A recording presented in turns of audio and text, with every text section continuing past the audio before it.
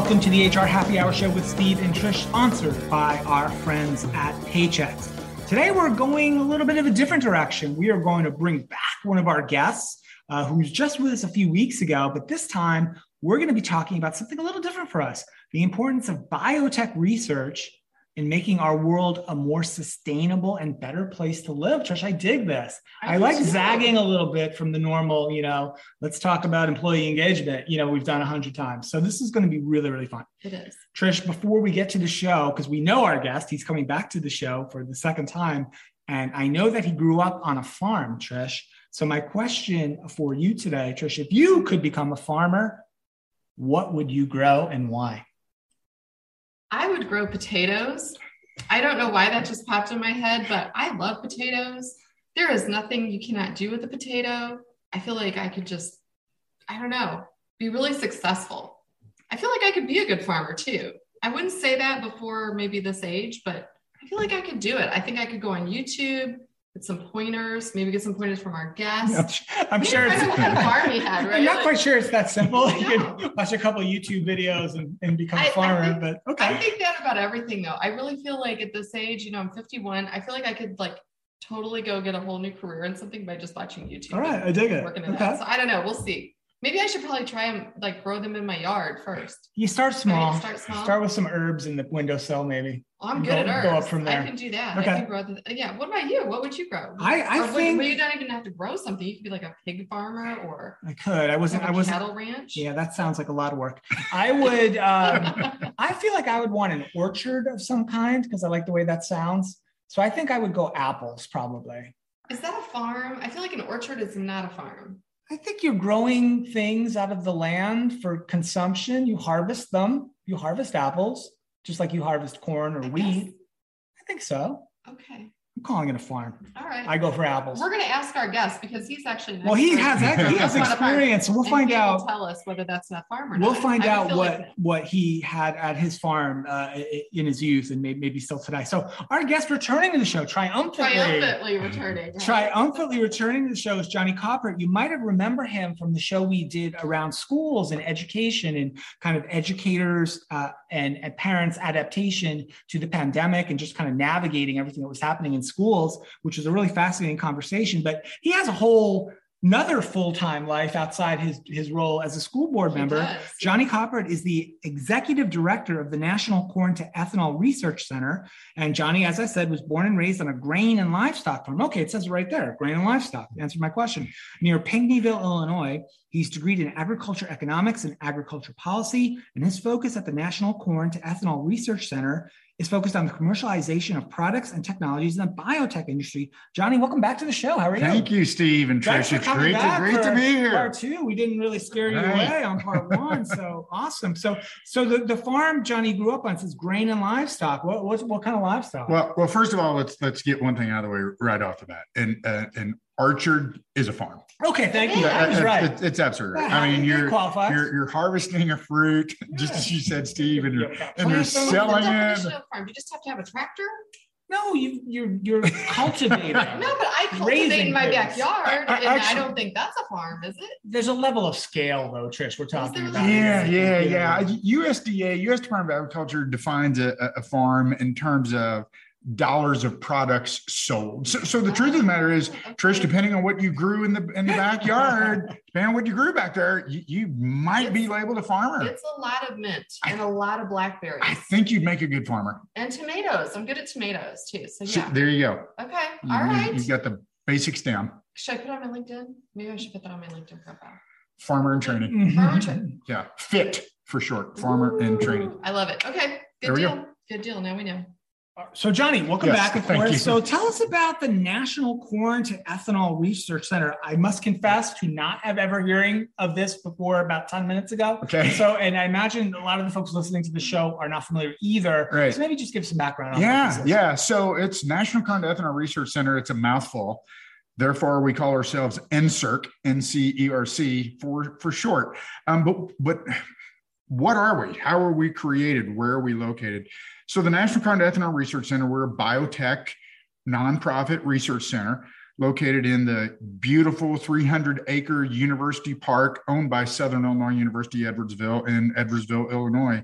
We were created by United States Congress, something that a lot of folks don't realize. We were one of the original public-private partnerships, meaning United States Congress, they created us in the 1996 Farm Bill, but they created us for utilization by the private sector. So what the heck does that mean at the end of the day? What it means is the taxpayer built us for utilization by the private sector. And today that is our primary focus, working with companies in the private sector, from startup companies, 2 guys from the Bay Area in California that are startups, all the way to multinational global Fortune 50 companies. We work with them in the commercialization of their products and technologies. And how did you get into this? I mean, obviously, you grew up on a farm. Could you give us maybe just a brief little summary of how you got where you are? Because I think a lot of people who listen to the show are people who are recruiters, who are hiring, who are maybe they have students themselves who are, high school or college age, trying to figure out what to do in this world. And that was one of the reasons we wanted to have you on, just to give people exposure to this other whole industry and career path. So how did you land where you landed? So how did I end up there? Well, as Steve said in my intro, my bachelor's degree is in agriculture economics. My master's degree is in agriculture policy. I had about 5 minutes where I thought I wanted to be a lawyer. And then I got kicked in the head by a mule, and that desire to be a lawyer quickly went away. So I stayed in things primarily related to agriculture policy. I spent a couple years with a national nonprofit trade association. It was an agricultural commodity trade association. And what we did at that commodity association was worked primarily, almost exclusively, with farmers in the United States that raise corn, that produce corn. Ironically, the common theme here, the foundation that connects the two is I worked for a trade association focused on corn. And then there was this nonprofit research center established that happened to have corn in its title. Since the research center was created by Congress, the executive director position was not one by which you applied for, right? It's not a job that showed up on Indeed or Monster.com. You had to go through a formal nomination process. Without me even knowing, I was nominated for the position, went through a very extensive interview process. And Monday, October 16th of 2006, I became executive director of this nonprofit research center. That's how it happened. Wow. And so serious question here. Is your favorite song Corn by Blake Shelton? Is that like, because I feel like I've seen you post a lot about corn. Yeah, you're passionate about corn. I post a lot about. It's a song played a lot in my household. So yeah, no, it's I don't think that it is my favorite song, and it's probably because Blake Shelton, I just can't get over him and Gwen Stefani being together. I'm not. Really? Don't. No, not. All right. So we need a new corn kind of theme for you. She's too good looking for him, and his hygiene doesn't appear to be great at times. So so I can't like the song. That's probably true. Yeah, I'm not sure where to go after that. There's a heck of a lot of corn. I know that much, right? Yes. I don't know this, and I apologize, Johnny, for putting you on the spot. Is corn the number one farmed product crop in the United States? It is the number one agricultural commodity in the United States. And in terms of the state of Illinois, where we're geographically located, Illinois is the number 2 corn producing state in the United States, right behind Iowa. And Steve, it's interesting that you ask about corn, because one of the reasons that this national center that was established to focus in the beginning on the conversion of corn into ethanol, which is a fuel additive, one of the reasons that this was created was we have this increasing supply of corn being produced in the United States on fewer and fewer and fewer acres. Mm-hmm. Well, what are we going to do with all of it? And ethanol turned out to be an incredibly good outlet for all these increasing supplies of corn. Mm-hmm. It's just an incredible product. Corn is well over 600 different products that we utilize as consumers in our day-to-day lives is made from corn. Mm-hmm. What is the status today? I mean, I know that, farming has gone through the decades through many kind of iterations and struggles. But where, like right now, is the corn farming industry, is that something that's thriving? Is that something where we're really trying to get younger people to continue the kind of the, you know, decades and maybe centuries long practice of growing corn? Right. Or where, you know? So we'll go in reverse order on those. First of all, you know, farming in general. I mean, I'm 54 now. I cannot wrap my hands around the fact that I have a 5 in front of my age, especially when I truly feel like there's still a 3 in front of my age. But for those of us that are what I call products of the 1980s, the overwhelming majority of us, we didn't return to the farm. We saw what the agricultural financial situation was like, the agriculture economy was like in the 1980s. So the majority of us left and didn't go back. So now there's this real age disparity. There's this gap. There's, you know, an aging farm community, folks like my parents who are 79 and 82 years old, respectively. So to get that next generation, meaning a generation younger than me, that left the farm, how do we now get these younger folks back on the farm? I think it's why, you know, the on-farm population in the United States now represents half of 1% of our total population, right? I mean, that is if you go back half of a person out of 100. You only have to go back, 120 years or so, and you're probably talking about half, maybe. Right. I'd have to look that up, and it's been a dramatic shift in a relatively short period of time. Absolutely. I do a lot of public speaking, and one of the areas that I do public speaking is in schools, public schools, K through 12 schools. And my favorite question to ask in every class from kindergarten through 12th graders is, you know, how many of you live on a farm? And depending on the community that you're in, more than likely there will be 0 hands that go up. But then you ask the next question: how many of you have a parent or a grandparent that was raised on a farm? Oh my goodness. Yes. Now, Steve, to your point, all of a sudden hands start going up. Right. Yeah, it's relatively rapid, the shift between both population and certainly employment, right? Because you know better than us, Johnny, like the technological advances that have impacted every industry across the board certainly impacted farming. Whereas as you said, you can grow more and more corn, or probably lots of other crops as well, on smaller and smaller pieces of land due to technology, due to science, due to understanding the soil better, understanding the weather conditions better, predict better, maybe better fertilizers, better seeds, et cetera, et cetera. The productivity, I guess is my point, it's probably gone up quite a bit, sort of per acre. If that's the right way absolutely. And I know, for instance, whenever I do return to the farm, I mean, if I climb into a combine cab or a tractor cab today, I don't even know how to turn the silly thing on, right? I mean, I feel like you have to have a degree in computer engineering just to know how to operate this piece of equipment. I have a quick aside here, Trish and Johnny. I was watching a friend of the show, Trish, Robin, Jason Faison, who is a future of work kind of expert. We've had him on the show a couple of times. He spoke at our HR Tech conference a few months ago. He was featured along with some other folks on PBS, on a series on PBS, like the Future of Work series on PBS. And I was watching it because I wanted to see, you know, Robin, because he's someone I know and he's a really cool guy. And one of the segments on this Future of Work, and the PBS series is about technological disruption changing work. And there was a very long segment about farming. And there was a woman farmer, I don't know where, in the Midwest somewhere, getting into this huge John Deere combine, which she literally was not driving. She was sitting in it, but the combine was driving itself, self-driving using GPS, auto steer. You do everything. And she was just there. She's like, I'm just monitoring it, but I don't really do anything. And it was an incredible piece of machinery. And she was really just talking about how, if you want to be a successful farmer today, among many other things, you really need to understand how these things work. Otherwise, you're not going to be able to keep up. That's right. Yeah, that's exactly right. Maybe that'll be a draw, though. I wonder, for this younger generation coming up now. I mean, we just had Ian Schrader on the show, a little while ago, and I think he said he's majoring in, or intends to major in, agricultural engineering. He did say that, yeah. So, and it could be because we're from the Midwest, and that is maybe more likely that people are exposed to those sorts of things.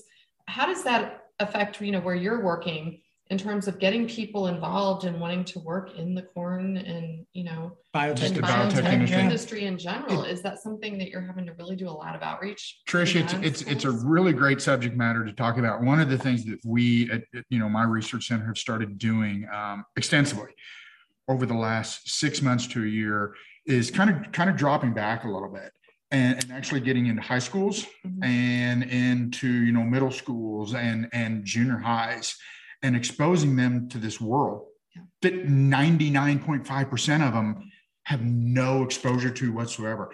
And it's amazing to watch these young folks, these kids, just light up, because they all love technology, right? Some of them, I look at my own daughter, and sometimes I think that her cell phone or her iPad or whatever is just affixed. It's like an appendage on her.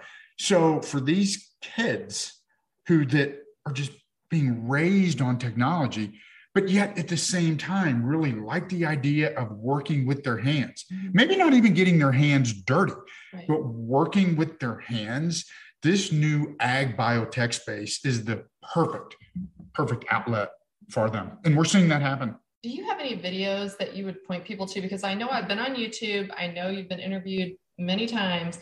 Is there any one or two, or maybe we could link it in the show notes, because I was really surprised when watching them, maybe a year or so ago. And it was just like how high tech it is. And again, maybe, that you're right, going in at the junior high level, because I think if people meet someone who's passionate about their career, whatever the career is, right, it gives them someone to kind of look up to and be interested in. Are there videos, or are there other websites where you point younger people or people maybe looking for that career change? Right. So I think in my self-absorbed vested interest, the first website I would point to is mine. Right. At work, ethanolresearch.com, because on there we've got a number of videos, primarily focused on, fermentation and things like this. Well, what the heck is fermentation? Well, fermentation is taking an agricultural product. It might be corn. It might be an apple, Steve. It might be your potatoes that you're raising as a potato farmer, Tricia, and how over a 48 to 72 hour time period, how that thing that starts as a kernel of corn, an apple off of a tree, or a potato out of the ground, how it goes through this biological process that then is converted maybe into a fuel that we utilize in our car. Maybe it is converted into something like a polymer. What the heck is a polymer? A polymer is a direct one-to-one replacement for petroleum-based plastic, right? These are things that are ending up in being the liners and diapers that we're utilizing on our infants and toddlers. They're the things that we're going to be drinking water out of in the not too distant future. And again, when young folks, when they see this, when college-bound students see this, they're like, you know what?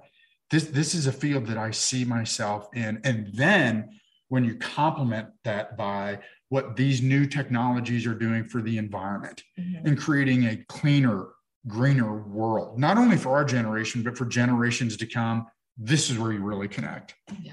That's an interesting point, Johnny. I'm glad you brought it up, because one of the things I wanted to ask you about is, I imagine in this, I know it's a nonprofit, but I'll just use the word business loosely. Right. In this business, you're also suspect to and could be impacted by disruption and technological change. Let's say, for example, the growing popularity of EVs, right? Correct. For cars and trucks, right? So that maybe could impact the demand for ethanol or the fuels in general products. So at the nonprofit at NCERC, do you guys think about that in terms of, okay, we're helping produce these things today and helping companies learn how to produce these things, but these things that we're producing, these innovations, may not be in demand forever. So what's the next thing? Are you guys on the lookout, Steve, for we 2 are, to 3 steps ahead? We are, depending on who my audience is, I'm required to inform folks that I'm a registered federal lobbyist. I'm registered. I file my quarterly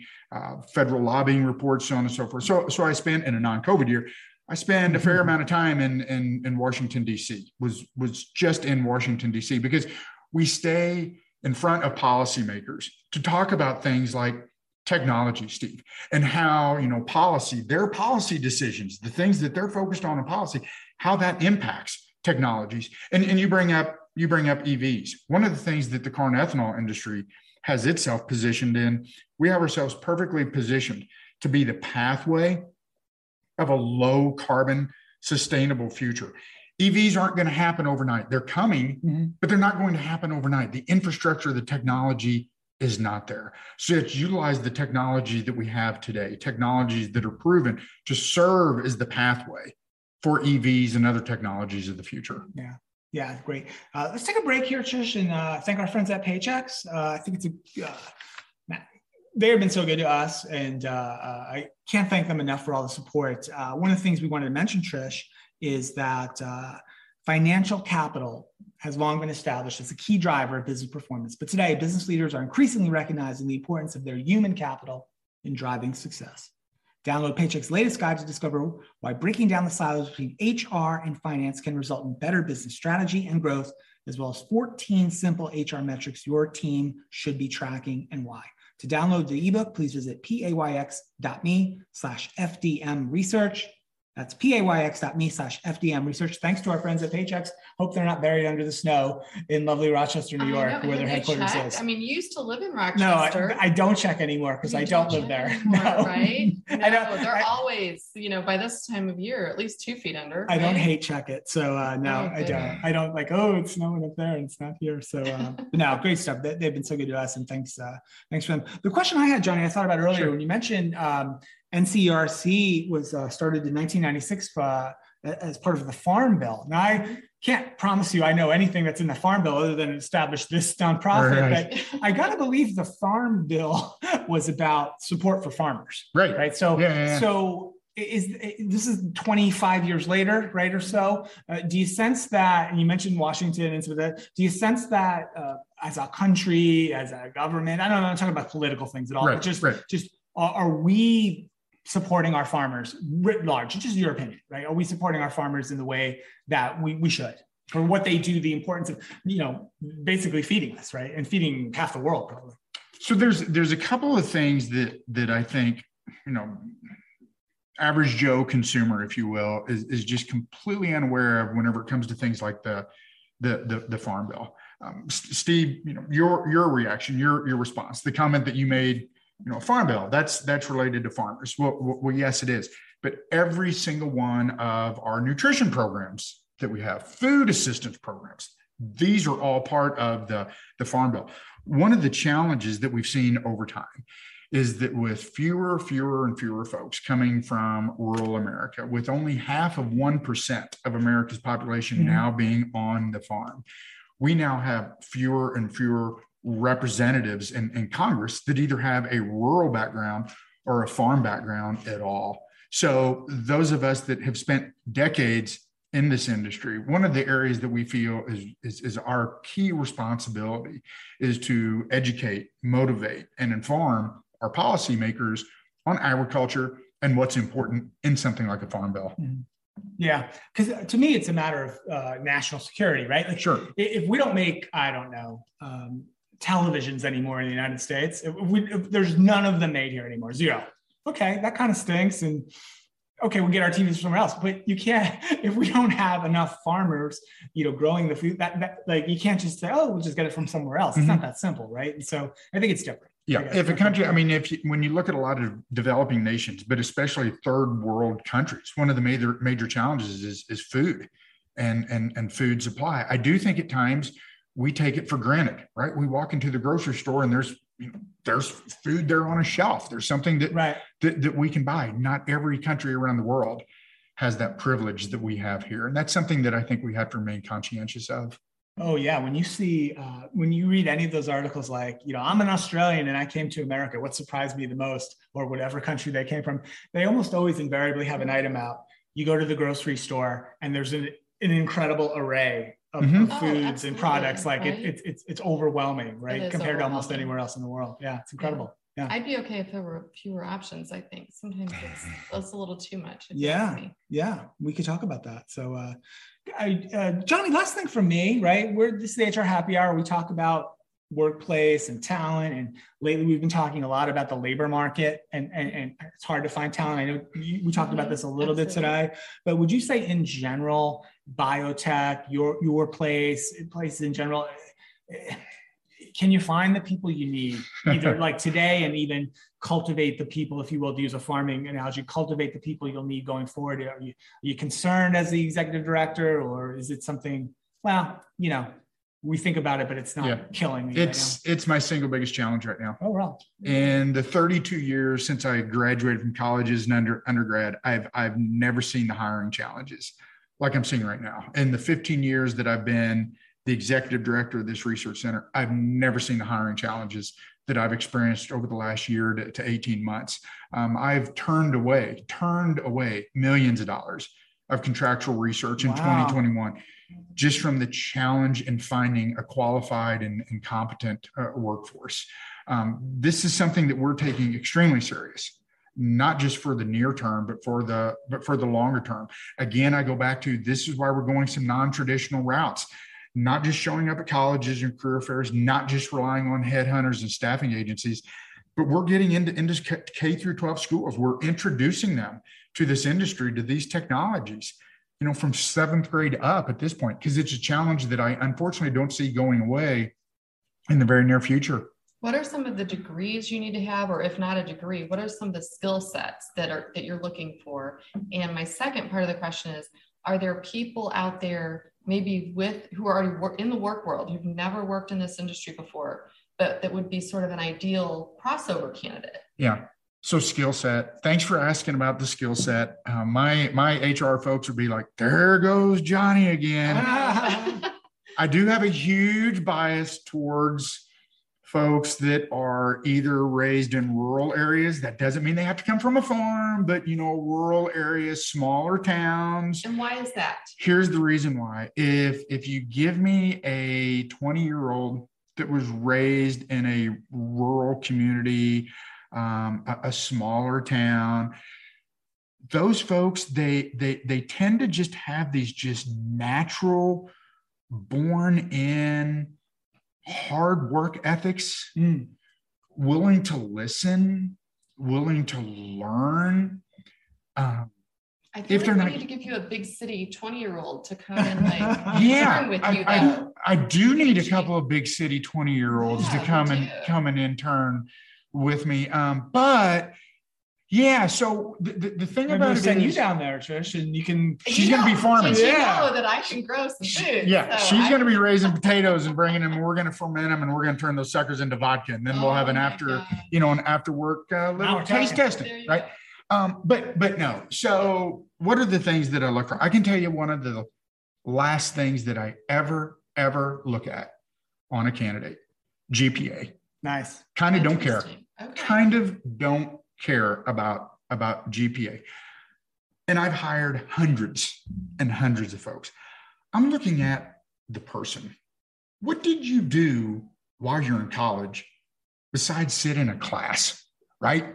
And accomplish a 3.5 or 3.8 GPA? What were the extracurricular things that you were involved in? One of the things in my life away from executive director, being involved in education as a school board member. Sometimes folks like to beat me up because they're like, Johnny, you care more about athletics than you do academics. Mm-hmm.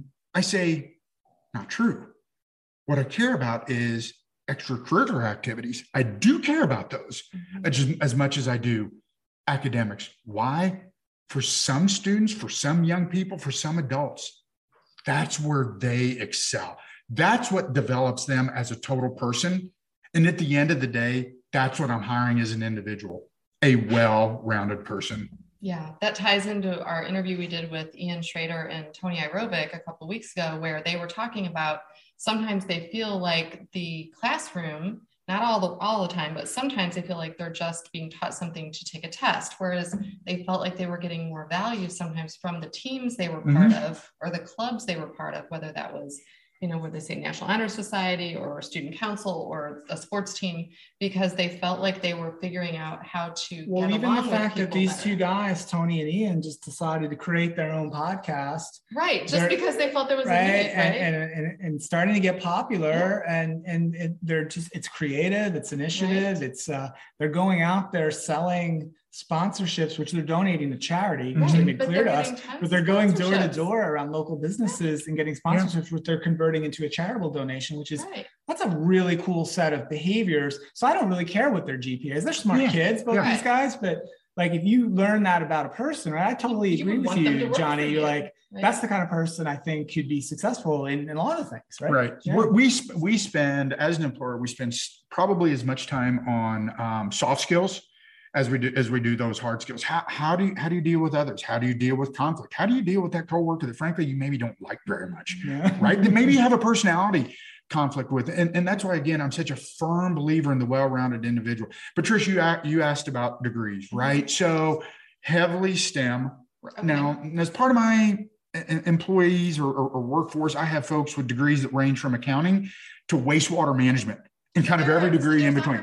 Absolutely. My director of business development, client relations, her bachelor's degree is in public relations, and she has an MBA, right? I have folks with degrees in environmental science. But again, at the end of the day, when your resume comes across my desk, I'm going to be looking at that degree. But you know what? I don't look at that first.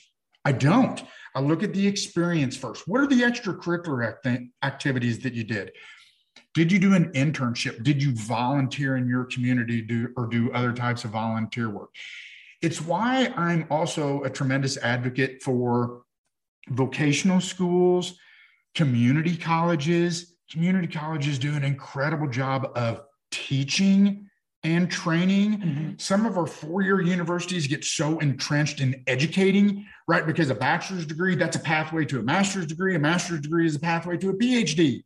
Well, not everybody's going to get a master's degree or a PhD. Right. So I look at the whole individual whenever I interview a candidate. Yeah, good stuff. Last thing for me, Johnny, and this is maybe maybe give me a fun one if you can think of one. We didn't really get into this too much in the notes, but in the notes, it mentions that you've been a part of the commercialization of over 80 technologies, generating billions of revenue, etc. What's one commercial thing, besides like say the corn to ethanol thing we talked about, that's come out of NCERC, maybe we wouldn't know, that's kind of interesting and cool? Cosmetic products for human utilization. Really? Mm-hmm. Okay. So there could be corn in my lip gloss? Could be corn. It could be imported Brazilian sugar cane that would go through a ferment. Yeah. Nice. Yeah. Right. Put it on your face. Makes it nice and smooth. I could use the help from any source. That's exactly right. Yeah. And then whenever you get, done with the product, the container that it's in, it can safely go to a landfill, and since it's 100% biodegradable, Mother Nature is going to break it down. Perfect. I love it. Trish, get some of that stuff. I'm going to search that. All right. This is great stuff. Johnny, thanks so much for coming back to join us. Thank you. Ethanolresearch.com you mentioned. Is there anywhere else that folks can go to learn more about the organization and what you guys are up to? Ethanolresearch.com. You can find us on our website. You can find us on Twitter at Biofuels Research. You can find us on Instagram. You can find us on LinkedIn. You can find us on Facebook. All right, you're covering it all. We're pretty easy to find. Them. All right. You'll find us. Well, and I think also too, we've talked a lot in the last couple of months about the Great Resignation, and people are just sort of tired maybe of where they've been working. These are opportunities that you might not be thinking about. It sounds like you're looking for all sorts of degree backgrounds. Come live in rural Illinois. It's God's country out here. That's what I've heard. It is. There you go. God's country. Another Blake Shelton song. See how it all circles back to Blake Shelton somehow? I didn't know that. Very strange. Okay. Good stuff. This has been really fun. Johnny Copper, thanks for coming back to the show. Thank you. Really appreciate it. Trish McFarland, good stuff. Good stuff. Good to see you again. Thanks to our friends at Paychex, of course. Check them out at paychex.com. All right, I think I'm tired. My name's Steve Bose. Thank you for listening to the HR Happy Hour Show. We will see you next time, and bye for now.